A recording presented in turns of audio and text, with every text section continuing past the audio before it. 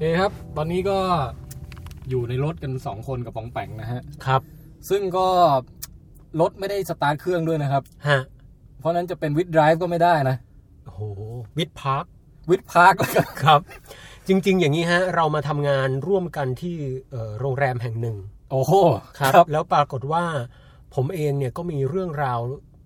น่าสนใจและกล่าวได้ว่ามันสำคัญมากๆถึงขั้นที่ว่าไม่สามารถจะ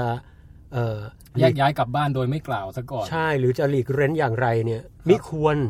นะครับดังนั้นเนี่ยผมกับเฮียนะฮะก็เลยมาจัดเป็นวิดแคสต์ตอนหนึ่งมาให้ทุกท่านได้มาฟังกันจะเป็นตอนพิเศษหรืออะไรอันนี้ก็ต้องแรนดอมนะแล้วเนี่ยเพราะผมก็ไม่รู้ด้วยว่าเป็นเกี่ยวกับอะไรครับไม่ใช่ดราม่าใช่ไหมไม่ดราม่าพี่เป็นการค้นพบ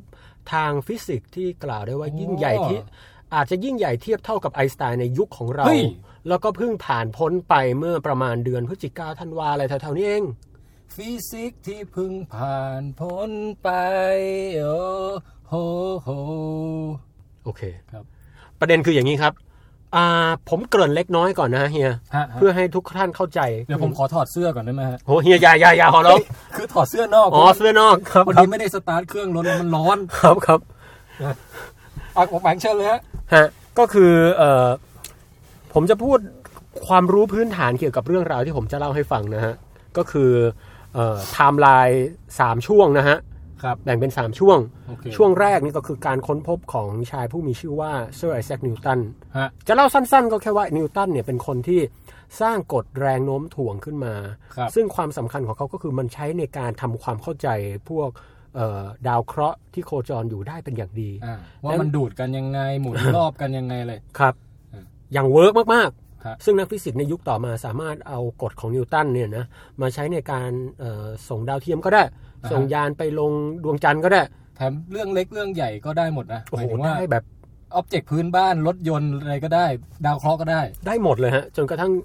ได้ใช้คำว่าเกือบหมดแต่ก็เรียกได้ว่าครอบคลุมมากๆจะส่งยานไปยังดาวพลูโตเนี่ยก็ใช้ทฤษฎีแรงโน้มถ่วงนิวตันเนี่ย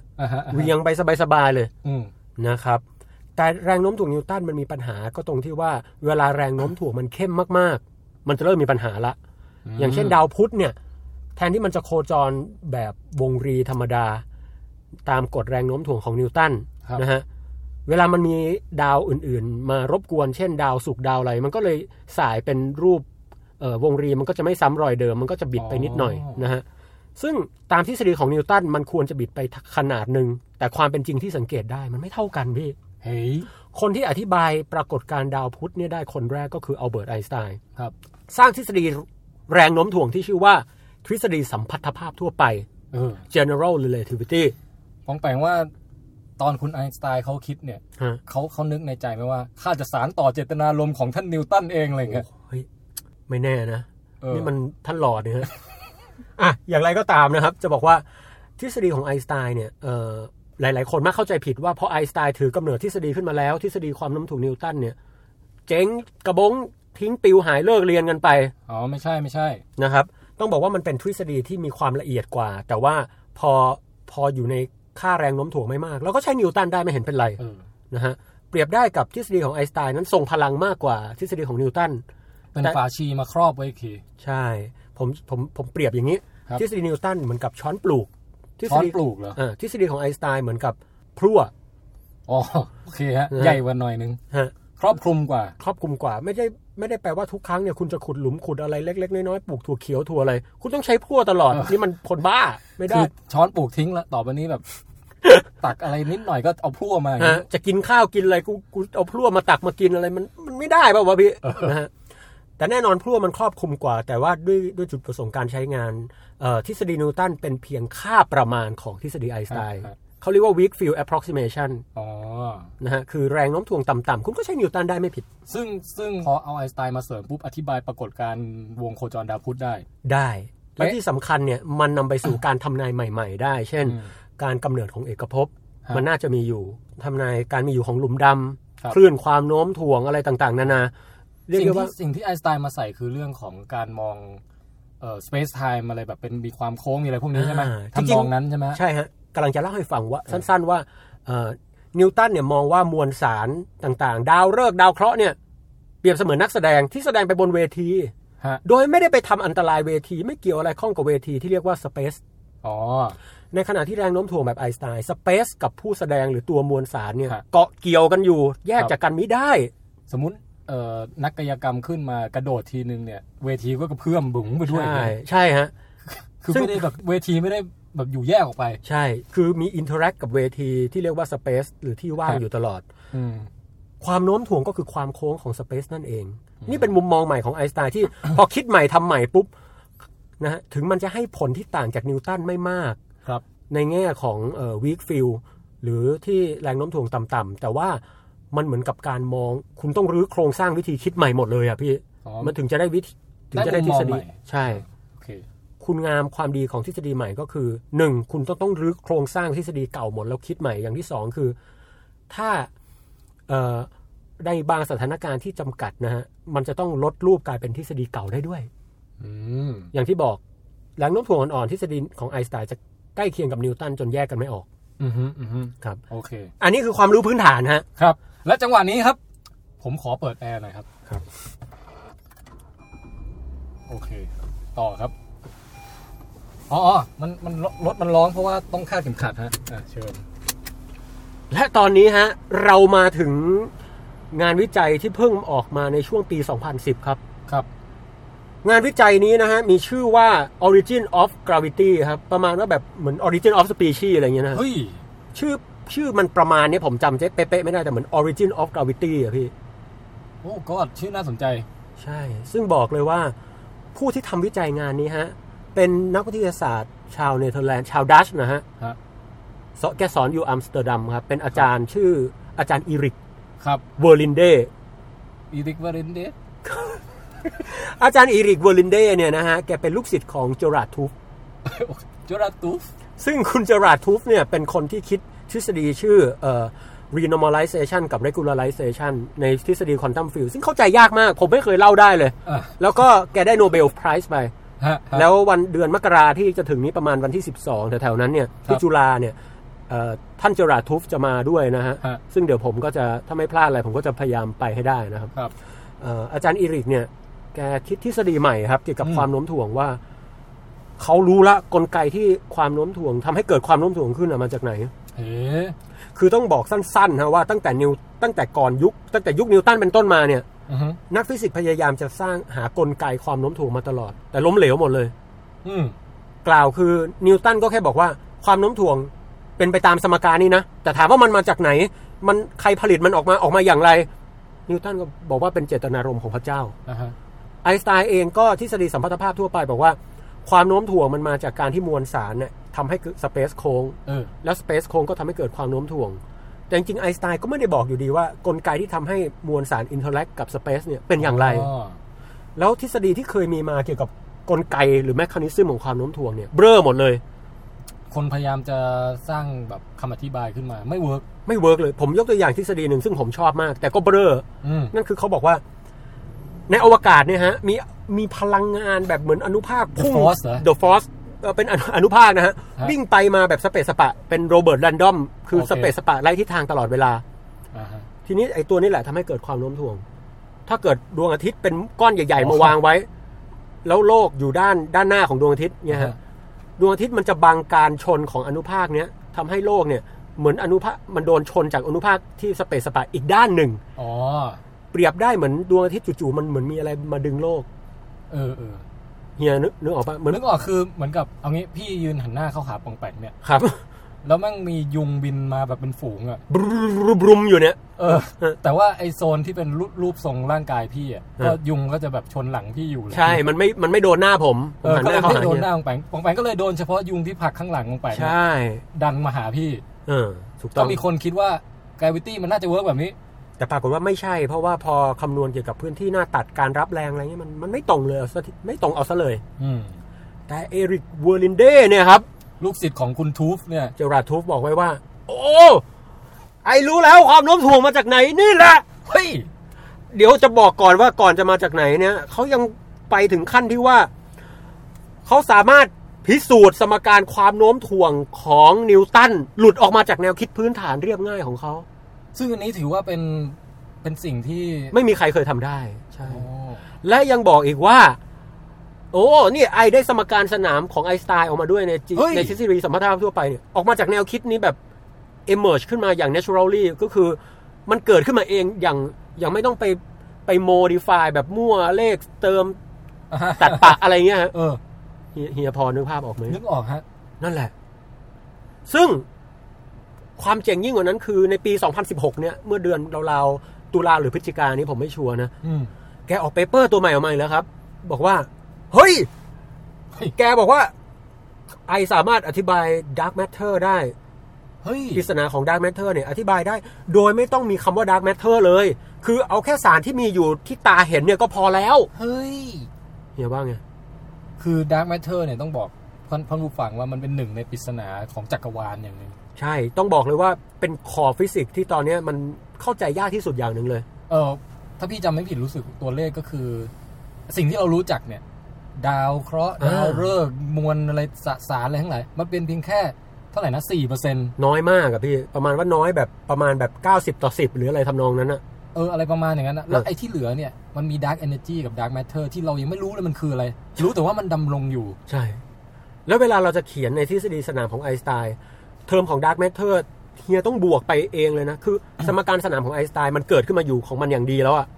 แต่ถ้าจะอธิบาย Dark Matter เนี่ยเฮียต้องบวกใส่มั่วเข้าไปแบบบวกกูขอบวกเองอะไรเงี้ยไม่งั้นมันอธิบายไม่ได้ว่ะพี่แต่เหมือนเวลาจะเบิกงบค่าอะไรเราก็ใส่เป็นค่าเดินทางค่าอะไรไปอย่างเงี้ยต้องบวกมั่วบวกซั่วอะไรออกไปซึ่งจริงๆมันคือการตกแต่งบัญชีใช่ซึ่งตอนนี้เราตกแต่งบัญชีกับสมการของไอน์สไตน์อะไรพวกเนี้ยใช่เฮียเราไม่ควรทำอย่างนั้นไม่ดีฮะจริงๆนักฟิสิกส์รู้สึกกระอักกระอ่วนมาตลอดแต่ตอนนี้ก็ทำเงินไปก่อนฮะประมาณนั้นทีนี้ผมบอกนิดนึง Dark Matter เนี่ยเล่าสั้นๆประมาณ1นาทีก็คือว่าปกติกาแล็กซี่เนี่ยพอสังเกตดาวฤกษ์แล้วเนี่ยมันโคจรรอบดาวฤกษ์ในกาแล็กซี่มันหมุนรอบกาแล็กซี่เนี่ยด้วยอัตราเร็วที่เร็วกว่าที่ควรมันเร็วมากเร็วเกินไปดูแล้วเนี่ยถ้าเร็วขนาดนี้มันควรจะเหวี่ยงตัวเองออกแต่ปรากฏว่ามันไม่ออกคือดาวแบบกระจายแบบปิ้วปุ๊บปุ๊บจะออกมาจากกาแล็กซี่กันหมดใช่ราวกับคนที่พยายามเอากางเกงในเปียกน้ำหมุนอยู่บนหัวพี่น้ำนี่คือน้ำแบบที่เราผลิตออกมาเองไม่น้ำซักผ้าอะไรก็ได้แล้วพอหมุนออกมาแรงๆเนี่ยน้ำมันควรจะกระจายหมดแล้วแต่นี่ไม่มีการกระจายออกมาดังราวกับมีโครงใยที่มองไม่เห็นดึงทุกอย่างไว้ด้วยกันนั่นคือ Dark Matter ซึ่งนักฟิสิกส์ไม่เคยเห็นมันมาก่อนแล้วก็อธิบายมันไม่ได้เลยแต่ตอนนี้อิริกุลิเน่บอกว่าก็มันไม่มีไงเฮ้ยอันเนี้ยแหวกแนวเลยนะแหวกแนวเพราะว่านักดาราศาสตร์ส่วนใหญ่แอสโทรฟิสิกส์อะฟิสิกส์ดาราศาสตร์ส่วนใหญ่เขาก็เชื่อว่ามันต้องมีดาร์กแมทเทอร์สิมันไม่ใช่เป็นเรื่องของการมาเปลี่ยนกฎแรงโน้มถ่วงอะไรใช่ถูกต้องเฮียแล้วเดี๋ยวตอนนี้ผมติดไว้2เรื่องก็คือว่าคุณเวลินเด้เนี่ยเขาคิดมาจากไหนอะไรยังไงแล้วก็เราจะนึกภาพตามออกได้ไหมเหมือนที่เรานึกภาพกรณีของไอน์สไตน์อย่างเงี้ยครับแล้วก็สุดท้ายแล้วเนี่ยมีการเทสขึ้นมาแล้วเดือนธันวาคมนี้ว่าเทสครั้งแรกเกิดอะไรขึ้นอย่างไรเฮียเชิญออกรถได้นะฮะระหว่างนี้จะได้ไม่ช้าเกินไปหรือยังไงแล้วแต่คือตอนนี้รถมันติดอยู่ดีอ่ะโอเคเดี๋ยวออกไม่ได้อยู่ดีเล่าไปก่อนโอเคงั้นเริ่มอย่างนี้ครับเวลินเด้เนี่ยเริ่มต้นเปเปอร์หรืองานวิจัยว่า The Origin of Gravity เนี่ยนะฮะแกบอกเลยว่า gravity อ่ะเป็น emergent property กล่าวคือมันไม่ใช่สมบัติพื้นฐานของเอกภพแค่คำนี้มันก็สั่นสะเทือนหัวใจนักฟิสิกส์เกือบทั้งโลกแล้วพี่ต้องบอกก่อนนะว่าเวลินเด้ออกเปเปอร์นี้มาเนี่ยทุกคนแบบเกิด controversial อย่างมากก็คือแบบถกเถียงทะเลาะเบาะแว้งทำให้วงการฟิสิกส์สั่นคลอนอ่านแล้วแบบหยิบ journal ขึ้นมาปาใส่หมาที่บ้านอะไรเงี้ยสาเหตุที่เป็นเช่นนั้นเพราะว่ามันฟันหน้านักฟิสิกส์จำนวนมากเลยว่าปกติทุกนักฟิสิกส์ทุกวันนี้บอกว่า gravity เป็น fundamental force คือเกิดมาพร้อมกับเอกภพเนี่ยแหละใช่เป็น1ใน4แรงทั้งหมดก็คือแรงนิวเคลียร์เข้มแรงนิวเคลียร์อ่อนแรงแม่เหล็กไฟฟ้าและแรงโน้มถ่วงแต่ปัญหาก็คือนักฟิสิกส์ตอนนี้เจอปัญหาที่แบบเฮ้ยไอ้3แรงแรกเนี่ยมันมีความแรงที่สูงมากแต่แรงโน้มถ่วงเนี่ยสเตรนท์มันอ่อนมากก็คือความแรงของแรงโน้มถ่วงเนี่ยเหมือนเราเอาอย่างที่ผมเคยเปรียบเทียบให้ฟังในวิดแคสก็คือ เอาเศษกระดาษมาวางไว้เอาไม้บรรทัดมาถูหัวแค่ไม้บรรทัดเนี่ยก็ทำให้เกิดไฟฟ้าสถิตพอจะดูดเศษกระดาษได้พูดง่ายๆคือโลกทั้งใบยังดูดเศษกระดาษไม่เท่าเศษประจุไฟฟ้าบนไม้บรรทัดเลยพี่คือแรงทางไฟฟ้านี่ชนะแรงโน้มถ่วงที่มาจากโลกทั้งใบได้ใช่แค่มาจากหวีอันนึงไม้บรรทัดอันนึงชนะได้สบายๆเท่ากับว่าสเต็งของแรงโน้มถ่วงนี่กากมากซึ่งนักฟิสิกส์ไม่เคยเข้าใจว่าทำไมมันอ่อนขนาดนี้มันเป็นปัญหาเชิงฟันดัเมนทัลอย่างหนึ่งทางฟิสิกส์เลยนะพี่ว่าก็ต้องอธิบายใช่ไหมเรื่องใช่แล้วก็ที่สำคัญเนี่ยทฤษฎี Standard Model ครับก็บอกไว้ว่าสนามของแรงต่างๆที่มันส่งแรงแผ่ไปมาถึงกันเนี่ยมันจะมีอนุภาคที่พาแรงเหล่านี้ไปมาหาระหว่างไปมาหากันอยู่เรียกว่าเกจโบซอนอย่างแรงแม่เหล็กไฟฟ้าเกจโบซอนหรือตัวที่ทำให้เกิดแรงแม่เหล็กไฟฟ้าก็คือโฟตอนหรือแสงอันนี้ก็เจอกันละวีคฟอร์สสิ่งที่ทำให้เกิดแรงนิวเคลียร์อย่างอ่อนหรือวีคฟอร์สก็คือW โบซอนกับ Z โบซอนอันนี้ก็เจอละคนเจอก็ในโนเบลกันไปแรงนิวเคลียร์อย่างเข้มที่ยึดควาร์กเข้าไปในโปรตอนกับนิวตรอนไอ้แรงระหว่างนี้มันก็เป็นกลูออนก็เจอละไอ้ที่ไม่เจออย่างเดียวเนี่ยคือเกจโบซอนของแรงโน้มถ่วงมันหายไปไหนมันควรจะเป็นยังไงกูจะตรวจยังไงมันโนครูเพราะว่าพอเอาทฤษฎีควอนตัมฟิลด์ไปจับกับแรงโน้มถ่วงทุกอย่างมาให้เป็นค่านั้นออกมาหมดที่ปองแปงเคยบอกว่าทุกวันนี้สิ่งหนึ่งที่ฟิสิกส์ติดอยู่ก็คือการรวมโลกใหญ่เข้ากับโลกเล็กระดับอนุภาคยังรวมไม่ได้เพราะเรื่องแรงโน้มถ่วงนี่แหละใช่แล้วมันเป็นแรงเดียวที่พอคำนวณออกมาปุ๊บมันเป็นอนันต์ซึ่งนักฟิสิกส์รู้เลยว่ามันต้องผิดอะไรสักอย่างไม่งั้นน่ะเราไม่เคยจับค่าอนันต์อะไรได้พี่ขึ้นไปชั่งน้ำหนักเนี่ยเลขมันไม่เคยหมุนแบบอยู่ติ้วต้องถามมาบันทีนี้ผมไม่ได้ทำอะไรนะพี่บันผมไม่ได้พูดอะไรดังนั้นเนี่ยถ้าจะลงก็เชิญลงให้ถูกทางอย่างไรก็ตามอย่างนี้ครับอีริก โบเลนเดเนี่ยทำให้คนที่พยายามรวมแรงโน้มถ่วงด้วยทฤษฎีสติงเนี่ยนั่งไม่เป็นสุขเลยพี่เพราะว่าเฮ้ยอีริก โบเลนเดบอกมันคุณไม่เจอเกจโบซอนมันถูกต้องแล้วเพราะมันไม่ใช่แรงที่มีอยู่จริงไงแล้วที่มันแตกต่างจากแรงอื่นก็เพราะมันเป็นของที่ไม่มีอยู่จริงเดี๋ยวมันจะเป็นยังไงเดี๋ยวผมบอกแต่เอาเป็นว่ามันไม่มีอยู่จริงมันโผล่มาด้วยอะไรบางอย่างนะฮะผมยกตัวอย่างคำว่า emergence property ก็คือว่าน้ำเฮียความเปียกของน้ำเนี่ยท่านว่ามันเป็นสิ่งพื้นฐานในเอกภพไหมก็ไม่น่าใช่นะเพราะว่าในฟิสิกส์เนี่ยอิเล็กตรอนไม่รู้จักคำว่าเปียกโปรตอนอะไรคือความเปียกเราวัดเลขความเปียกทางควอนตัมไม่ได้นะฮะไฮโดรเจนจริงๆมันเป็นสิ่งที่จุดแล้วระเบิดออกซิเจนจุดแล้วมันก็แบบไฟลุกบลุ้มขึ้นมาเหมือนกันแต่พอผสมกันแล้วมันจะเกิด emergence property บางอย่างออกมาของอิเล็กตรอนอะไรบางอย่างมันลงตัวทำให้มันสามารถดับไฟได้ความเปียกมันแค่ emerge ขึ้นมาจาก property ทางควอนตัมของพวกแบบอิเล็กตรอนอะไรพวกนี้ยกตัวอย่างอีกนิดเช่นคำว่าอุณหภูมิเนี่ยมันไม่ใช่แบบสิ่งที่พื้นฐานที่สุดสิ่งที่พื้นฐานเนี่ยคือการเคลื่อนไหวของพวกอนุภาคต่างๆในระบบถ้ามันเคลื่อนวิ่งไปวิ่งมาถ้ามันวิ่งไปวิ่งมารัวเร็วอุณหภูมิก็แปลว่าดูคลื่นมากก็แปลว่าอุณหภูมิมันสูงอุณหภูมิมันแค่สมบัติที่เราถอยออกมามองห่างๆแล้วเราเหมือนจะเห็นว่ามันประมาณนี้คือพอมองทะลุคำว่าร้อนเย็นอุณหภูมิอะไรไปเราก็จะเห็นเพียงการเคลื่อนที่ใช่นั่นน่ะคือสิ่งพื้นฐานดังนั้นอีริก โบเลนเดบอกว่าแรงโน้มถ่วงไม่ใช่แรงพื้นฐานสิ่งที่พื้นฐานจริงๆเอาละครับนี่อยากรู้แล้วมันมองทะลุไปแล้วมันจะเห็นอะไรมันคือ information ครับซึ่งมันคืออะไรออกรถเลยไหมเฮียได้อันนี้คือเราทิ้งจังหวะให้ลุ้นนะฮะเล็กน้อยถอยรถนะฮะต้องบอกงี้ก่อนครับว่าอีริก โบเลนเดเนี่ยแกเทพตรงนี้ครับแล้วผมเนี่ยคุยกับเพื่อนเรื่องนี้อย่างออกรถออกชาติมากว่านี่เราออกรถอยู่เนี่ยจริงด้วยวะเฮียคือถ้าเกิดว่าอีริก โบเลนเดถูกขึ้นมานะพี่โอ้โหสั่นคลอนโลกฟิสิกส์อย่างมากเลยเพราะว่าอย่างนี้ในทางเทอร์โมไดนามิกส์เนี่ยเราจะมีสมบัติอย่างหนึ่งของระบบที่เรียกว่าเอนโทรปีอยู่ครับเอกภพเราเนี่ยนะครับมีแนวโน้มที่จะในระบบโดดเดี่ยวผมใช้คำว่าระบบโดดเดี่ยวถ้าเฮียมีเนี่ยเหรอตอนนี้โดดเดี่ยวพี่เหงายิ่งหน้าหนาวนี่ยิ่งเหงานะนี่ใครฟังนี่ไม่ต้องไปจ้องไปจิ้นอะไรกันนะฮะอย่างไรก็ตามอย่างเช่นถ้าผมเอากระติกน้ำเนี่ยที่ปิดผนึกอย่างสนิทไม่มีพลังงานไม่มีอะไรไหลเข้าไหลออกได้เลยเนี่ยเอนโทรปีของในกระติกมันจะต้องเพิ่มขึ้นเสมอนี่คือกฎข้อ2ของเทอร์โมไดนามิกซึ่งผมว่ารู้มานานมากๆเป็น100 ปีแล้วใช่100-200 ปี ทุกอย่างมันจะต้องวิ่งเข้าหาความวุ่นวายอย่างน้อยในระบบปิดนะฮะได้ถามหน่อยแล้วอย่างน้ำในกระติกมันจะเป็นยังไงถ้าเกิดว่าเอนโทรปีมันสูงขึ้นมันจะกระจายตัวอย่างทั่วถึงที่สุดจนเข้าสู่สิ่งที่เรียกว่าสมดุลนั่นคือ entropy maximum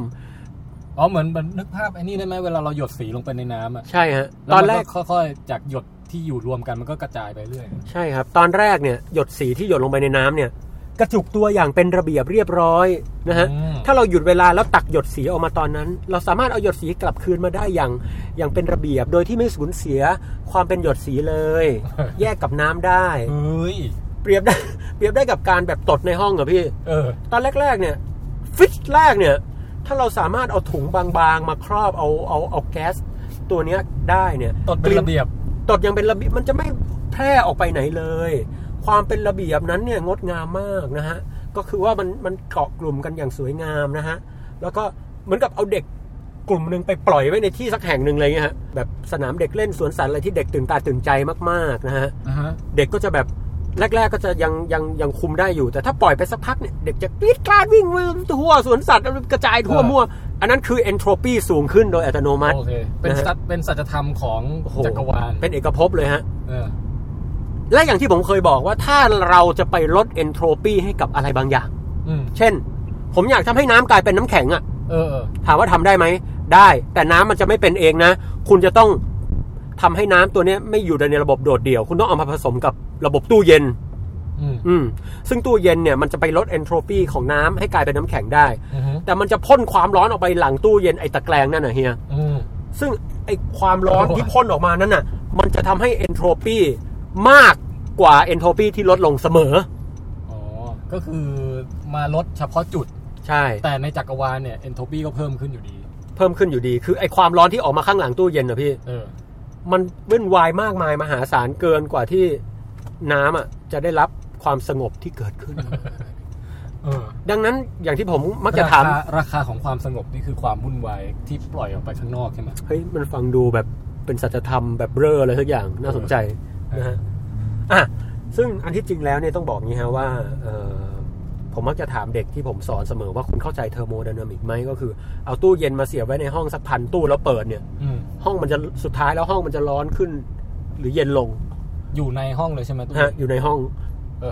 คำตอบที่ถูกต้องเด็กจำนวนมากที่ยังไม่เข้าใจนะก็จะบอกว่าก็เย็นลงสิพี่ตู้เย็นมันเย็นจะตายแปลว่าเขายังไม่เข้าใจว่าเนี่ยไฟฟ้าเนี่ยมันกลายเป็นความร้อนออกมาโอ้โหโคตรเยอะเลยนะครับประมาณนั้นครับซึ่ง entropy เนี่ยนักฟิสิกส์หลายคนก็เชื่อว่าเป็นสมบัติพื้นฐานของระบบแล้วมันเป็นตัวระบุเวลาได้ด้วยเนี่ยพี่จะถามอยู่พอดีว่าจริงๆแล้วทิศทางของการเวลาก็คือทิศทางที่ entropy มันจะต้องเพิ่มขึ้นใช่ไหมใช่ครับพูดง่ายๆคือเขาเรียกว่า arrow of time หรือ time เชิง thermodynamics ก็คือว่าถ้าคุณเห็น entropy มันเพิ่มขึ้นเราก็รู้เลยว่าสิ่งที่เราปรากฏการณ์เนี้ยเวลากำลังเกิดไปในอนาคตไปข้างหน้านะครับแล้วย้อนกลับไม่ได้นะย้อนกลับไม่ได้กระบวนการทางธรรมชาติทาง entropy พวกนี้มันจะไม่ย้อนกลับใน thermodynamics นะฮะเช่นถ้าผมเอาแก้วมาทำให้แตกแล้วเพลงมันจะเฮียเอาเสียงเพลงมาใส่แก้วอะตะโกนเท่าไหร่มันก็ไม่กลับมาครับผมมันไม่แบบรุบกลับมาเป็นแก้วอันนี้มันออกแนว Alice in Wonderland อะไรพวกนี้ซึ่งการเวลาไม่ได้เวิร์กแบบนั้นไม่ได้เวิร์กแบบนั้นในจักรวาลของเราทำไม่ได้ทีนี้เนี่ยนักฟิสิกส์ก็เลยสนใจ entropy มาตลอดแต่ก็รู้สึกว่ามันก็แค่นั้นแหละแต่อีริกเวอร์ลินเดครับไม่จบแค่นั้นครับเฮ้ยเนี่ยน่าสนใจแล้วเขาบอกว่าเอกภพเนี่ยมีแนวโน้มที่จะเพิ่ม entropy แน่นอนการที่วัตถุอย่างแอปเปิลเนี่ยตกเข้าหาโลกเนี่ยมันไม่ได้ตกเพราะแรงโน้มถ่วงครับมันตกเพราะมันจะเพิ่ม entropy เฉยๆโอ้โห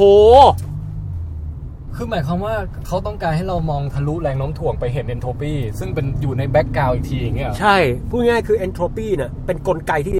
จะบอกว่าแรงโน้มถ่วงมันมาจากไหนนี่ไงมันวิ่งเข้าหากันมันไม่ได้วิ่งเพราะแรงโน้มถ่วงมันวิ่งมาชนกันโดนดูดหรือเหมือนจะโดนแรงโน้มถ่วงดูดจริงๆมันแค่พยายามเพิ่ม entropy เท่านั้นเองซึ่งการคำนวณและการพิสูจน์เนี่ยอาจจะมันยากมากอันนี้ผมยังไม่ลงดีเทลนะฮะแต่อย่างไรก็ตามคำพูดเนี้ยก็เป็นแค่คำพูดแบบหยาบๆกว้างๆเท่านั้นหยาบเหรอไม่ใช่คำสุภาพนะเป็นคำพูดคร่าวๆซึ่งไม่ได้พูดแบบชัดเจนรัดกุมนะครับแต่ว่าถ้าจะพูดแบบชัดเจนรัดกุมเนี่ยตัวตนที่ทำให้ แรงโน้มถ่วงเกิดขึ้นยังไม่ใช่เอนโทรปีแต่เป็นสิ่งสมบัติพื้นฐานของเอกภพที่เรียกว่า information โอ้โหเนี่ยพี่ได้ยินมาหลายรอบแล้ว information theory อะไรพวกนี้ใช่โอ้เฮียไปได้ยินมาจากไหนเนี่ยก็เวลาเขาพูดเรื่องปริศนาที่ยังเหลืออยู่ของเอกภพอะว่าแบบตกลง information มันถูกทำลายได้หรือเปล่าแบบเวลามันเข้าไปในหลุมดำอะไรเงี้ยก็เคยได้ยินมาบ้างแต่ว่าไม่เคยศึกษาจนกระทั่งกระจ่างอย่างลึกซึ้งผมเองก็ถือว่ายังมือใหม่กับเรื่องนี้จะพยายามมาปูพื้นฐานให้ทุกท่านฟังไปพร้อมๆกันแล้วกันก็คือinformation เนี่ยเป็นสมบัติพื้นฐานที่มากที่สุดของระบบซึ่งนักฟิสิกส์จำนวนไม่น้อยต้องเรียกว่าอาจจะ 80-90% ส่วนมากเลยแล้วกันก็เชื่อว่า information theory เนี่ย work เพราะว่ามันให้ผล work จริงๆแล้วมันถือเป็นหน่วยที่แบบย่อยที่สุดแล้วไหมแบบว่าอะไรก็ตามก็มา break down เป็น information ได้หมดเลยใช่ฮะแล้ว information เนี่ยหน่วยของมันคือ bit bit เนี่ยฮะแบบเวลาเราวัดข้อมูลในคอมอย่างเงี้ยใช่บิตมี0-1อะไรพวกนี้พี่ซึ่งพูดง่ายๆคือสมมติอิเล็กตรอนอยู่1ตัวเนี่ยพี่ต้องการเอางี้อาการสปินขึ้นเนี่ยเป็นสมบัติอย่างนึงการสปินลงก็มีสมบัติอย่างนึงแปลว่าพอมันมีสปินหรือการหมุนเชิงควอนตัมเนี่ยก็เท่ากับว่ามันมีอินฟอร์เมชันสปินเก็บอยู่ในตัวมันก็คือมีข้อมูลอยู่1บิตอะไรก็ว่าไปประมาณนั้น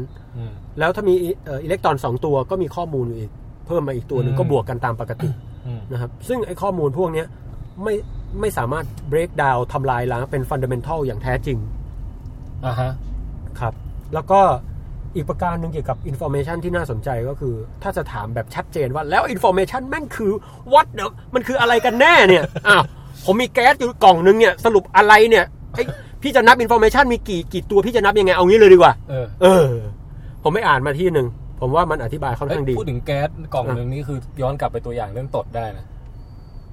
อาจจะเป็นแก๊สที่มีกลิ่นหอมหรืออะไรก็ได้กลิ่นนี่ถือเป็น information ไหมล่ะเป็นนะฮะเหรอแต่เป็น emergence property ไม่ใช่ fundamental แต่อย่างนี้สมมติผมบอกผมมีแก๊สใส่เป็นตดไปเลยก็ได้ใส่กล่องมากล่องนึงแบบปิดผนึกเลยเนี่ยอยากรู้ว่า information ข้างในมีเท่าไหร่คำตอบก็คือถ้าคุณอยากสร้างระบบนี้ขึ้นมาจากถ้าคุณเป็นสมมุติเป็นพระเจ้าเลยเป็นอะไรสักอย่างมันมีความว่างเปล่าอยู่เนี่ยคุณจะสร้าง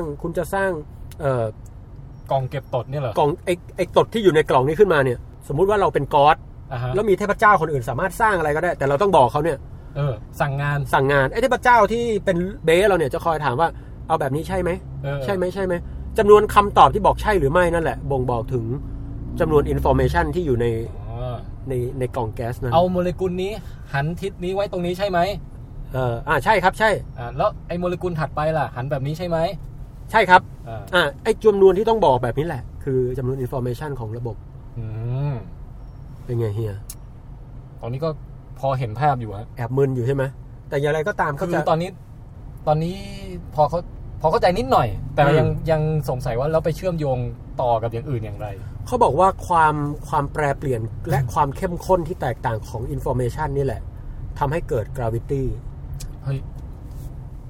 ซึ่งการคำนวณเนี่ยผมยังเอาเปเปอร์มาอยู่ในเป้นี่อยู่เลยยังเห็นอยู่เลยว่าเฮ้ยจากสมการพื้นฐานไม่กี่สมการเกี่ยวกับ information สุดท้ายมันได้สมการ F เท่ากับ G m ใหญ่ m เล็กส่วน r กำลัง2ของนิวตันใช่ออกมาแบบบวกลบคูณหารด้วยนะพี่เฮ้ยไม่มีดิฟอินทิเกรตไม่มีการทำอะไรทั้งสิ้นมาแบบแล้วนี่เป็นครั้งแรกเลยที่เขาแบบเอา information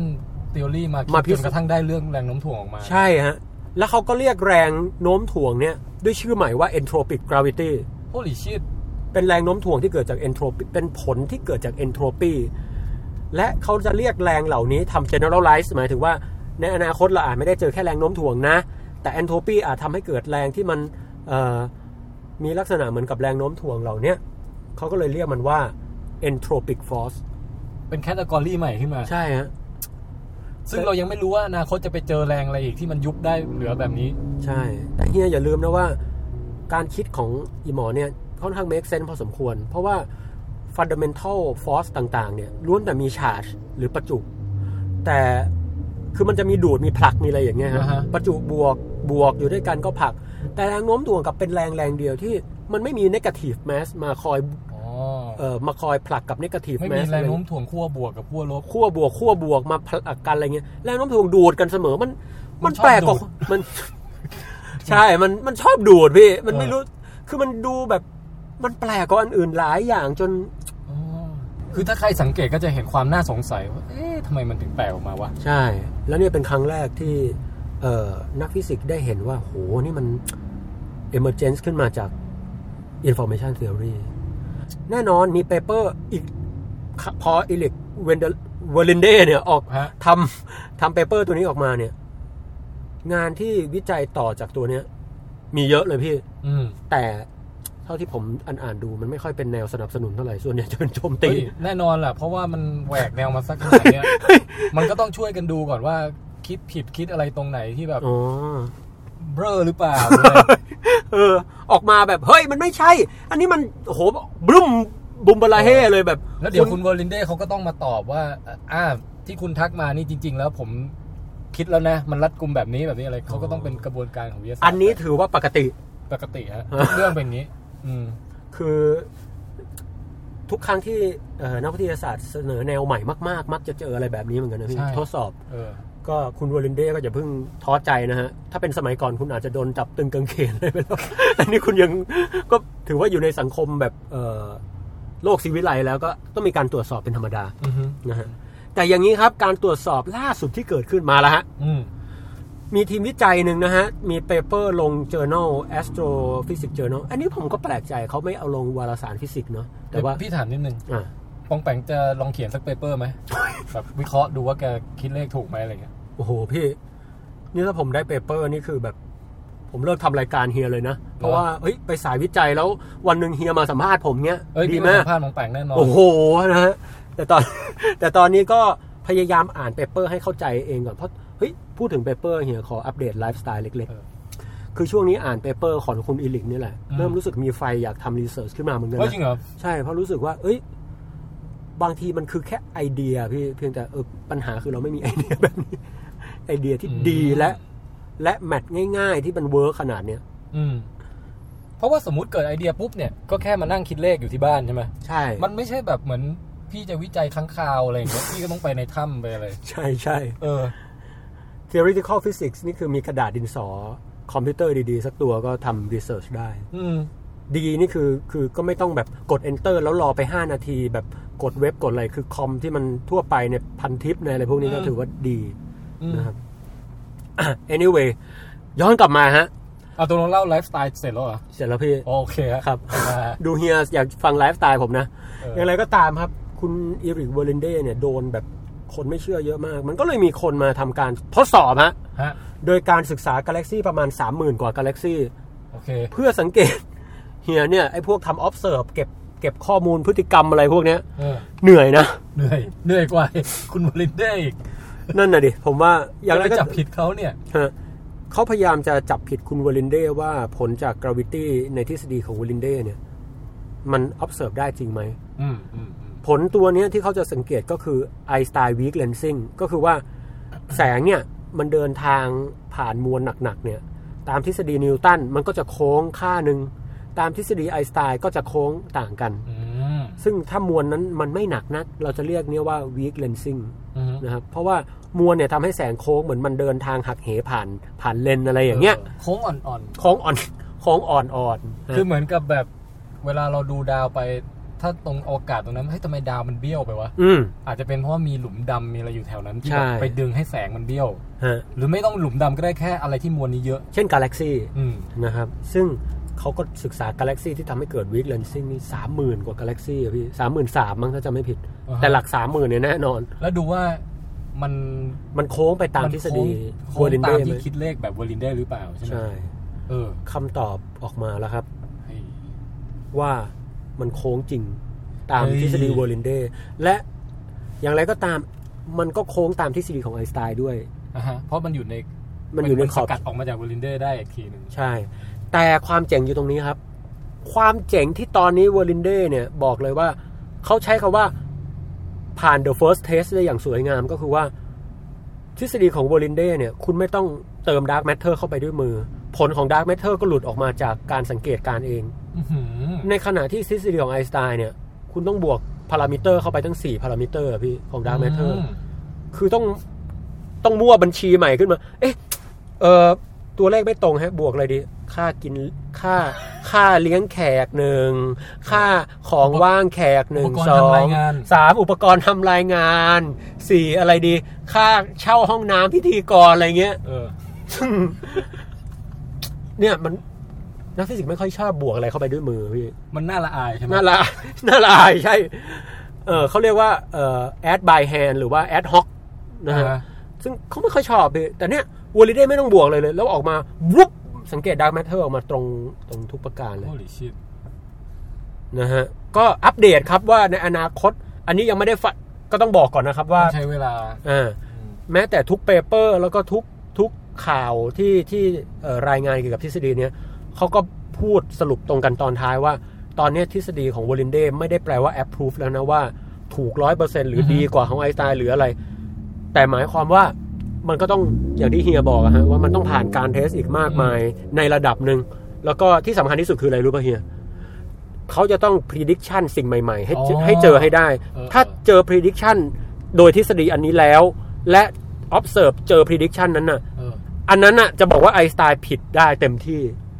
แต่ตอนนี้แค่ observe ตามเวอร์ลินเดแล้วพบว่ามันไม่ต้องการ free parameter ก็เจ๋งดีแต่ว่ามันอาจจะเป็นแค่ tool ที่เจ๋งกว่าเท่านั้นเองแต่ไม่ได้หมายความว่ามันจะเป็นทฤษฎีที่ถูกกว่าแต่ตอนนี้เวอร์ลินเดยังไม่ได้ตีพิมพ์ทฤษฎีที่มันสร้างคำทำนายใหม่ๆเช่นมันทฤษฎีไอน์สไตน์บอกเจอหลุมดำใช่ไหมพี่อันนี้บอกอันนี้กูเจอหลุมเขียวเนี่ย ซึ่งหลุมเขียวเนี่ยจะแบบมีสมบัติ7ประการประมาณนี้แล้วถ้าเจอจริงเนี่ยอันนี้โฮลี่ชิตเลยหรือไอ้ตรงจุดที่เขาปัจจุบันยังอธิบายไม่ได้กันเช่นปรากฏการณ์ต่างๆบริเวณขอบหลุมดำอะไรทั้งหลายถ้าตัวนี้ไปอธิบายได้เนี่ยก็ถือว่าก้าวไกลไปกว่าไอน์สไตน์ขั้นหนึ่งใช่ไหมโอ้โหผมว่าหลายๆคนมีหลายๆที่พูดเหมือนเฮียเลยนะว่าไม่ใช่แค่ก้าวไกลกว่าไอน์สไตน์เลยนะแต่จะกลายเป็นโฮลี่เกรลจอกใหม่ของฟิสิกส์ไปเลยคือนิวตันเจอช้อนแล้วไอน์สไตน์เจอพลั่ววอลินเดเจอรถตักดินนะฮะคือสิ่งที่ gravity อะไรเราก็จะมองทะลุเป็นมุมมองใหม่ขึ้นได้อีกขั้นว่ามันเป็นสิ่งที่ถือกำเนิดมาจากinformation ใช่และเรื่องราวของ entropy อย่างเงี้ยเหรอพูดง่ายๆคือสมบัติเชิงความร้อนเราไม่ต้องเรียนจริงๆแล้วเนี่ยถ้าเราเกิดมาใหม่แล้วอารยธรรมมนุษยชาติล่มสลายต้องรีเซ็ตใหม่เนี่ยเราไม่ต้องเรียนกฎแรงโน้มถ่วงเลยเราศึกษาแค่สมบัติเชิงความร้อนอย่างเดียวแล้วเดี๋ยวแรงโน้มถ่วงจะหลุดออกมาเองโดยอัตโนมัติโดยไม่ต้องสมมุติสิ่งเราไม่ต้องมีคำว่า gravity อะไรเลยด้วยซ้ำรวมทั้งเรื่อง Dark Matter ด้วยถูกต้องเฮียว่ายิ่งใหญ่ไหมผมอ่านนี่ผมตื่นเต้นเลยนะว่าเฮ้ยถ้ามันถูกจริงท่านะครับ if เรากำลังจะมีชีวิตอยู่ในยุคเดียวกับนักวิทยาศาสตร์ที่โค่นไอน์สไตน์ลงได้เราจะมีชีวิตอยู่เราจะได้เห็นงานวิจัยที่เกิดในปี2016ซึ่งยิ่งใหญ่พอๆกับเปเปอร์ในปีทองของไอน์สไตน์ในยุค1905ฮะที่ไอน์สไตน์ตีสัมพัทธภาพพิเศษออกมาอย่างเงี้ยหรือปี1915ที่ไอน์สไตน์ตีพิมพ์สัมพัทธภาพทั่วไปออกมาเราจะได้อยู่ในยุคนั้นเลยพี่แล้วคุณอีริกวอลินเดตอนนี้แกอายุ53-54แล้วยังไม่เยอะนะถือว่าผมดูรูปพี่แกโคตรหล่ออ่ะแล้วยังดูหนุ่มแบบเฮ้ยมึง53จริงเหรอทำไมดูหน้าเด็กกว่ากูแกกินรังนกเปล่า ผมว่าไม่น่าใช่นะเฮียอย่างไรก็ตามนี่ก็แซวประจำอย่างไรก็ตามนะฮะเนี่ยฮะก็เป็นเรื่องที่นำมาอัปเดตให้ท่านผู้ฟังครับได้ติดตามดูความเคลื่อนไหวในวงการฟิสิกส์เชิงทฤษฎีแล้วก็เรื่องราวเกี่ยวกับแรงโน้มถ่วงกันต่อไปฮะเฮียครับน่าสนใจมากครับพี่เสียวอย่างนึงว่า มันน่าดีใจที่เรารู้จริงขึ้นเรื่อยๆในเรื่องราวเหล่านี้นะครับแต่พอมันยิ่งลึกไปเรื่อยๆเนี่ยมันยิ่งหลุดจากสามัญสำนึกชีวิตประจำวันไปเยอะจนมันแบบในที่สุดเราจะแบบกูขี้เกียจเข้าใจแล้วเว้ย มากินหมูทอดดีกว่าหมายว่ามันก็มีความเสี่ยงเป็นอย่างนั้นไหมผมว่าสำหรับมนุษย์ปุถุชนทั่วไปประชาชนทั่วไปหรือคนที่สนใจแบบทั่วไปไม่ได้ใช้งานมันนะฮะมันก็จะทำให้ยากต่อการทำความเข้าใจมากขึ้นแต่ก็ผมว่าไม่ถึงขั้นถอดใจผมว่ามันกลับน่าเร้าใจมากขึ้นด้วยซ้ำมันดูเหมือนแบบเฮ้ยอะไรวะ information เนี่ยกูโคตรอยากรู้เลยมันคือแบบ what the มันคือแบบแล้วมันก็จะได้เห็นความเชื่อมโยงของสิ่งต่างๆที่ปกติเรารู้แยกๆกันเนี่ยแต่ตอนนี้เหมือนมันมี connect กันได้ไง ใช่ขึ้นมาด้วยใช่ไหมซึ่งจริงๆ information theory เนี่ยเขามอง universe หรือเอกภพของเราว่าอะไรรู้ไหมพี่ digital universe นะ digital physics เป็นข้อมูล0101ทั้งใช่ทั้ง The Matrix เลยใช่มันยิ่งน่าทึ่งว่าเฮ้ยหรือ universe เราแม่งคือบิตของอะไรบางอย่างที่อะไรบางอย่างแบบสร้างขึ้นมันยิ่งน่าสงสัยอะพี่นึกออกจังหวะนี้ครับเครื่องอัดดิจิตอลของเราก็เมมเต็มพอดีนะครับหรืออาจจะเป็นประสงค์ของเจ้าของซิมูเลชันที่ไม่อยากจะให้พวกเราเข้าใกล้ความจริงไปมากกว่านี้ก็เป็นได้นะครับอย่างไรก็ตามครับผมคิดว่าปองแปงเนี่ยได้กล่าวสรุปทั้งหมดไว้อย่างดีแล้วนะฮะหลายๆเรื่องทางฟิสิกส์ที่เคยเล่าในวิดแคสต์เนี่ยจะเห็นว่าตอนนี้ค่อยๆเริ่มทยอยร้อยเรียงขมวดเชื่อมกันเข้ามานะครับทำให้เราเห็นความน่าตื่นเต้นของขอบฟ้าใหม่ศักราชใหม่อย่างที่บอกครับว่าเรากำลังอาศัยอยู่ในยุคที่น่าตื่นเต้นซึ่งแม้แต่การเมืองหรือความเบ้ออะไรต่างๆในโลกก็ไม่สามารถที่จะมาสยบพลังด้านสว่างของวิทยาศาสตร์ได้นะครับ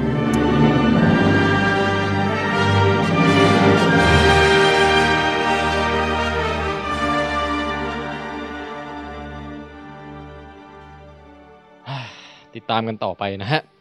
วิดแคสสั้นตอนนี้ก็จบลงเพียงเท่านี้นะฮะแต่ว่าถัดจากนี้ผมจะแถมนิดนึงครับไหนๆก็พูดกันเรื่องฟิสิกส์นะฮะมีปองแปงเลคเชอร์ต่อเรื่องพลังงานจนนิดนึงครับช่วงนี้มีอะไรมาโดนใจของแปงมั้ยช่วงนี้อ่ะพี่สิ่งที่โดนใจที่สุดในชีวิตอย่างหนึ่งก็ช่วงนี้เลยนะไม่มีตังค์เฮ้ยก็ยังเห็นซื้อหิ้งหนังสืออะไร 8,000 ซื้อเปียโนซื้ออะไรอยู่เนี่ยหรือว่านั่นแหละเหตุผลที่ไม่มีตังค์ใช่ ผมจับหมดตังค์ไปกับการจับจ่ายใช้สอยเครื่องแต่งบ้านตอนเดือนก่อนแล้วก็ไอ้นี่เปียโนเนี่ยคือพี่เข้าใจว่าตอนแรกๆอ่ะมันไม่เท่าไหร่ไงแต่พลังแห่งการผ่อนนะพี่มันจะสูบชีวิตมนุษย์ช่วงท้ายๆพี่เข้าใจป่ะโอ้คือผมเพิ่งเข้าใจว่าไอ้คนที่ผ่อนอะไรไม่หมดแล้วแบบผมก็งงตอนเด็กๆกับตอนที่ก่อนจะซื้อของอะไรพวกนี้ผมก็ไม่รู้ว่ามึงก็ตั้งใจจะซื้ออยู่แล้วอ่ะแล้วมึงยังมาเดือดร้อนอะไรอ่ะตอนแรกคุณก็ต้องวางแผนให้ได้อยู่แล้วว่าวะพี่เข้าใจป่ะซึ่งมาเจอของจริงอ่ะผมก็วางแผนแล้วพี่แม่งไม่เป็นไปตามแผนเนี่ยคือไอ้ความผ่อนเดือนเท่าไหร่นะ 27,000คือไอ้ความหนักหน่วงของ 27,000 เนี่ย2เดือนแรกก็โอเคก็รู้อยู่แล้วว่าต้องจ่ายเท่านี้ใช่ไม่เซอร์ไพรส์หรอกไม่พอมาเดือนที่3ที่4เป็นไงก็ฝืดๆแต่ก็เรื่อยๆตอนนี้มันเดือนที่8แล้วพี่แม่งเหมือนคนที่แบบโดนบีบน้ำออกจากตัวแล้วมันแบบแห้งกรอบอะแล้วแบบทุกเฮ้ยนี่หักบัญชีอัตโนมัติหรืออะไรอ๋อผมโอนเองพี่โอ้โหไอการเดินไปโอนแต่ละครั้งนี่รู้สึกไงบ้างเราจะรู้สึกเหมือนอากาศมันเหมือนเยลลี่เหนียวที่แบบมันเดินเข้าไปยากๆอะพี่มันรู้สึกเหมือนแบบกูไม่อยากไปเลยแล้วแบบสมมติไปทำงานมาโคตรเหนื่อยเลยได้มาแบบสมมติวันนี้ได้ 6,000 27,000มันไม่โทษนะฮะคือไม่เคยคืองานได้ทีละ 27,000นี่พี่ว่ามันแบบโอ้โหผมไม่ใช่คริสโตเฟอร์โนแลนนะพี่นี่มันกว่าจะได้มาเงี้ย2,500 5,000 บ้างอะไรบ้างโอ้โห 5,000 นี่ก็น้อยเต็มทีส่วนใหญ่อยู่สเกลหลัก 1,000-2,000 ต้องทำแบบเก็บหอมรอมริบแล้วพอได้มาก้อนหนึ่ง 27,000 แบรดแม่งมันหายไปเร็วเหมือนขี้ท้องเสียพูดแล้วยังคิดอยู่เรื่องส่งงวดเดือนมกราเนี่ยพลังแห่งการผ่อนนี่เลยผมรู้เลยว่าเศรษฐกิจมันเติบโตได้เพราะความโลภของมนุษย์จริงๆต้องระมัดระวังนะเฮียเดือนหลังๆเนี่ยผมว่ามันวัดใจเลยว่าโชคดีพี่ไม่ต้องผ่อนเลยเนี่ยโอ้โหจิตใจเฮียเฮ้ยแต่พี่ผ่อนรถไงแต่มีผู้หลักผู้ใหญ่ช่วยอุปการะโอ้ขนาดนี้พี่ยังรู้สึกเลยเพราะมันหักบัญชีอัตโนมัติไว้แต่ละเดือนแล้วพอมันหักเสร็จปุ๊บพี่ต้องไปค่อยไปทวงกับท่านตาบอกว่าท่านตาครับเดือนนี้เขาหักแล้วนะครับช่วยรบกวนโอนมาหน่อยเลยขนาดนี้พี่ยังจิตใจห่อเหี่ยวเลยนะเวลามันหักแบบเวลาที่แบบเลข0ต้องหายเป็น1หลักอะไรอย่างเงี้ยโอ้โหมันหักหนักเลยนะเนี่ยโอ้ my god เรื่องการเงินนี่ก็แอบรู้สึกว่าช่วงนี้เศรษฐกิจแย่ๆว่ะพี่เพราะว่าอยู่เชียงใหม่นี่ปกติช่วงเนี้ยมันจะคลึกคนแบบ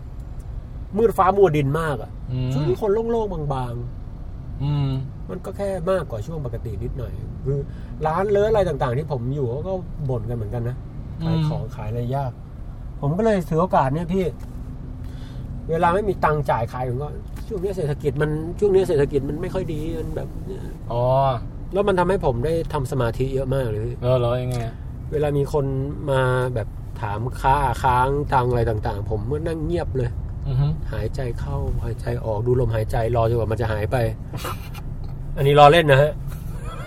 คือนั่งรอแบบลมหายใจสุดท้ายอย่างเงี้ยใช่แล้วพฤติกรรมการใช้จ่ายนี่ปรับเปลี่ยนตามการคลังไหมปรับเปลี่ยนเพราะว่าผมต้องลดความสุรุ่ยสุร่ายทุกอย่างแล้วก็อย่างที่บอกนี่ขนาดผมไม่ได้เสพสุรามาจะครบปีแล้วนะพี่ยังไม่ครบอ่ะนะก็ยังฝืดเคืองอ่ะนี่ถ้าดื่มไปด้วยนี่ผมว่าแบบตายแล้วอ่ะตอนนี้ตายแล้ววินาทีนี้ผมไม่ได้คุยกับเฮียแล้วคืออย่างของพี่นะตอนนี้พี่รู้คุณค่าของเงินเพราะว่ามาขายของต่างๆแล้วเรารู้สึกว่าแบบกว่าจะขายต้นไม้ได้ต้นหนึ่งได้กำไรมัน100 บาท Jesus Christ มันเหนื่อยนุ้ยแล้วพอเวลาเดินไปกินข้าวเที่ยงเงี้ยถ้าให้เลือกระหว่างไปนั่งร้านสบายๆแบบจานละ150 บาทสมมุตินะแบบสมมุติไปเข้า Black Canyon สั่งข้าวเบอร์อะไรมาจานละ120 บาทครับเราก็จะถ้าเมื่อก่อนอาจจะไม่คิดอะไรมากเดี๋ยวนี้แม่งแบบศูนย์อาหาร50 บาทเองว่ะไปศูนย์อาหารเนี่ยอย่างน้อยเซฟได้50 บาทนี่ก็คือมันไม่อยากให้แบบขอกำไรจากการขายของที่เพิ่งได้มา100ตะเกียบอยู่ดีๆมันหายปุ๊บไปเลยอ่ะสะเทือนใจว่ะเฮียใช่ไหมไม่เอาน่ะไม่มีทางอ่ะก็เลยแบบถ้าประหยัดแบบกินข้าวถูกๆได้ก็กิน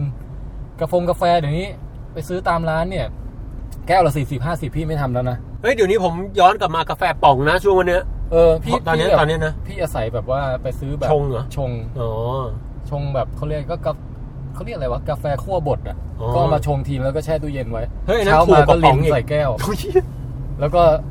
ก็ไปทำงานไปอะไรก็พกแก้วไปเห็นที่เฮียมาทำงานกับผมวันนี้ที่เฮียถือแก้วมาเนี่ยแก้วเนี้ยใบเนี้ยอาบันซื้อให้พี่ก็พกไปกินทุกวันครับไปร้านอาหารปุ๊บเนี่ยน้ำอัดลมนี่ไม่ต้องพูดถึงไม่สั่งอยู่แล้วน้ำเปล่าขวดละ10 บาทเนี่ยยังไม่สั่งเพราะว่าเอากาแฟมากินเองเฮ้ยอันนี้มันพัวแคสหรืออะไรวะพี่มันวิดไดรฟ์ตอนเศรษฐกิจฝืดเคืองได้เลยมันฝืดจริงๆช่วงนี้เฮียในวงการแชร์เรื่องราวความฝืดและไอ้ช่วงนี้เนี่ยผมอะแบบเขาเรียกอะไรอะเอางี้ดีกว่ากางเกงผมเนี่ยเฮียผมให้ดูเนี่ยตรงเป้าเนี่ยมันขาดเฮ้ยพี่ไม่ดูได้ไหมไม่ผมเย็บแล้วโอเคเนี่ยมันเป็นรอยปะขึ้นมาเงี้ยเฮียแหมถ้าเป้ามันขาดแล้วผมไม่เย็บผมจะให้เฮียดูทำไมเล่าไปดูมั้งเฮียนี่ออกมาครึ่งลูกเลยเนี่ยที่มันโรคจิตไปแล้วเฮียเดี๋ยวนะโอ้ยถึงไหนแล้วนะผมยังต้องเลือกร้านที่แบบร้านไหนถูกกว่ากันเนี่ยไปปักกางเกงเนี่ยเหรอใช่ปะชุนนะพี่ได้อารมณ์แบบของแปงไม่มีเพื่อนสาวปักให้เหรออันนั้นถูกสุดแล้วแต่อาจจะแพงในระยะยาวแพงดิเฮียต้องเลี้ยงข้าวคืนต้องอะไรแล้วบางทีมันไม่ทำตามนโยบายชีวิตเราอ่ะเกิดเราอยากกินถูกๆเงี้ยแล้วแบบโหวันนี้กินในห้างไม่ได้เหรอผมไม่ใช่คนคือผมก็พยายามจะบอกนะถ้ามีนะถ้าบอกว่ากินถูกๆเราก็ยังรักกันอยู่นะแต่บางทีอาจจะเจอสถานการณ์ประเภทว่าเราไม่รักฉันเหรอฉันอยากกินอันเนี้ยพาราดอกอีกนี่แหละ with drive poor cash นะฮะเฮ้ยแต่ช่วงนี้นี่เฮียมีเรื่องจะบอกอะสารภาพเลยนะเหรอผมเนี่ยมีโปรแกรมการใช้ตังค์ที่แบบแพลนไว้ปีหน้าค่อนข้างเยอะมากเลยโหนี่เขาเรียกวางแผนล่วงหน้าซึ่งใช้อย่างเดียวนะไม่วางแผนรายรับบ้างไหมเดี๋ยววางแผนโอเคแต่ว่าไอ้วางแผนใช้เนี่ยผมบอกตรงเลยนะแม่งสร้างความสุขให้ผมสุดๆเลยว่ะพี่ขนาดยังไม่ได้ซื้อนะของอย่างแรกที่อยากซื้อที่เพิ่มมาใหม่ฮะคือรองเท้ากีฬา Adidas ครับซึ่งไอ้รุ่นลิมิเต็ดทั้งหลายเนี่ยนะฮะผมบอกเลยนะฮะมึงออกแบบดีมากนะฮะอยากได้หมดเลยฮะพี่มันสวยแบบ มันเป็นงานศิลปะเลยอ่ะพี่ไอ้พวก Ultra Boost อ่ะพี่แทนเคยเห็นมั้ย Adidas กับ Nike มีแบบว่า preference มั้ยชัดเจนเลยครับไม่มีอะไรที่ทำให้กังขาเลยแล้วก็เลือกไม่ยากเลย Adidas เนี่ยห่างไกลตอนนี้นะสำหรับผมนะระยะทางความงามเนี่ยห่างไกลกว่า Nike ประมาณ 1,000 ปีแสงได้ Adidas แม่งสวยแบบซื้อมาไม่ต้องใส่อ่ะซื้อมาแบบเอาไว้ดูเอาไว้เชยชมเหมือนกับใช่เหมือนผลงานของฮวนมิโรพาโบพิคัสโซสวยงามแบบแจ็คสันพอลล็อกเอาไว้ดูอ่ะพี่สวยแล้วไอ้พวก Ultra Boost เนี่ยที่น่าตะลึงนะคือว่าเพื่อนผมที่แนะนำให้เข้าวงการคือใครรู้ไหมใครอะไอ้แซมนี่แหละ แล้วมันใส่พวกนี้แล้วแซมมันใส่รองเท้าวิ่งนี่ใช่ไหมใช่ฮะแล้วผมลองมันบอกว่าเฮ้ยแบงค์มันแบบโอ้มันนุ่มมากเลยอ่ะพี่ต้องลองพี่ทำเสียงมันได้เลยไอ้แบงค์มันนุ่มมากอ่ะใช่มันนุ่มมากแบงค์ลองอ่ะนุ่มอ่ะแล้วแบบปรากฏว่าโอ้โหผมไปหาลองไม่ได้เนี่ยเพราะว่าไอ้พวกเนี้ยรุ่นพวกเนี้ยถ้าออกมาเมื่อไหร่มันหมดเลยพี่พวกรีเซลเลอร์มันซื้อไปขายต่อคือนี่คือรีวิวไม่ได้หมายถึงความสวยงามภายนอกอย่างเดียวแต่ว่าความสัมผัสด้วยเนี่ยผมอยากจะไปซื้อมาลองแต่ความสวยงามภายนอกแม่งสวยจริงแต่ตอนนี้ซื้อจากรีเซลเลอร์เนี่ยตอนนี้ราคามันไต่ไป 7,000 แล้วว่ะเฮียเฮ้ยแพงขนาดนั้นเลยเหรออ๋ออย่าใช้คำว่าแพงขนาดนั้นเลยพี่เพราะ 7,000 เนี่ยรีเซลเลอร์แบบออกวันนี้พี่ไปซื้อจากรีเซลเลอร์พวกนี้ 7,000 แต่ถ้ารอสักเดือนนึงอ่ะมันจะไต่ขึ้นไปถึง 13,000 ละเฮ้ยพวก Ultra Boost อ่ะใช่จริงเหรอพี่มีอยู่ช่วงนึงพี่ก็ชอบวิ่งเหมือนกันพี่ไปช้อปปิ้งรองเท้าวิ่งพี่ไปดูอยู่ราคามันยังแค่ 4-5 พันอะไรอย่างเงี้ยเองใช่ไอ้นี่คือมันรุ่นพิเศษขึ้นมาอีกเหรอรุ่นพิเศษแล้วมันสวยมากพี่แทนมันสวยแบบเดี๋ยวไปส่งให้สวยแบบถ้าวิ่งไปแล้วเหยียบขี้ทำไงโอ้โหแม่งผมว่ากลับบ้านไปทำสังฆทานดีกว่า อย่างน้อยจะได้สบายใจเอาไปเปลี่ยนทำจิตทำใจให้มันบริสุทธิ์โหพี่พูดแบบนี้แม่งเหมือนแบบมันคนซื้อรถใหม่อ่ะพี่แล้วแบบนกพิราบแม่งระดมมาขี้ใส่แบบตั้งแต่ไฟหน้าจนถึงไฟท้ายแล้วแม่งไม่มีที่ว่างเหลืออยู่เลยอารมณ์นั้นน่ะเป็นเฮียรู้สึกไงผมว่าอารมณ์นั้นเลยนะเจ็บปวดอ่ะตอนเวลาพี่ได้รถใครไม่ได้พี่แบบเห็นเส้นผมเส้นนึงปลิวมาตกพี่ไปหยิบออกนะอารมณ์นั้นเลย yes โอ้ Adidas Ultra Boost ไอ้พวกรุ่นลิมิเต็ดทั้งหลาย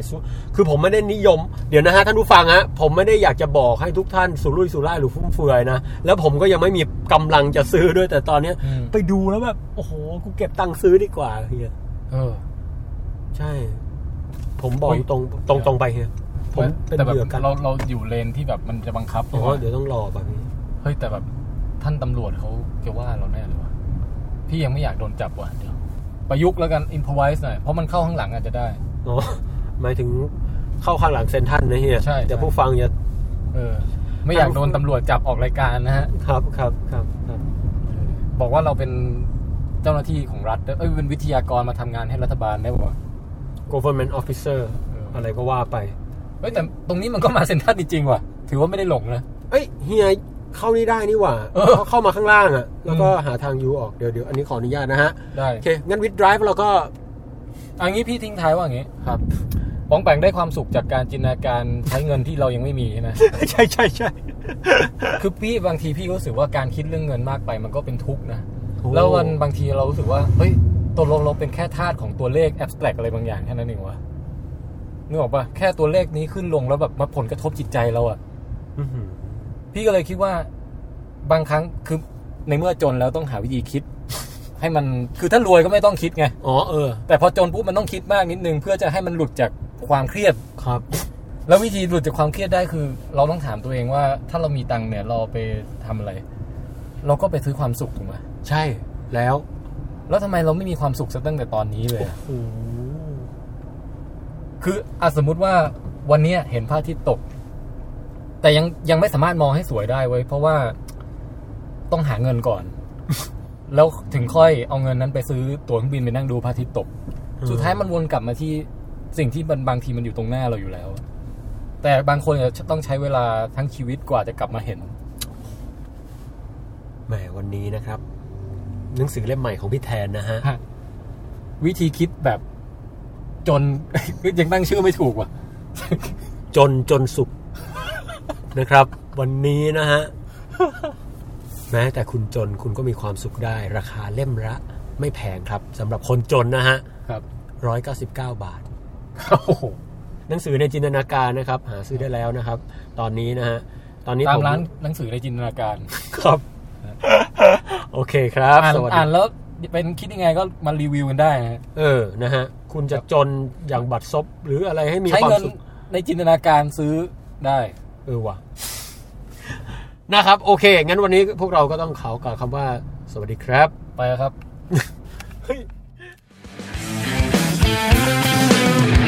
ชีวิตจนอย่างเรา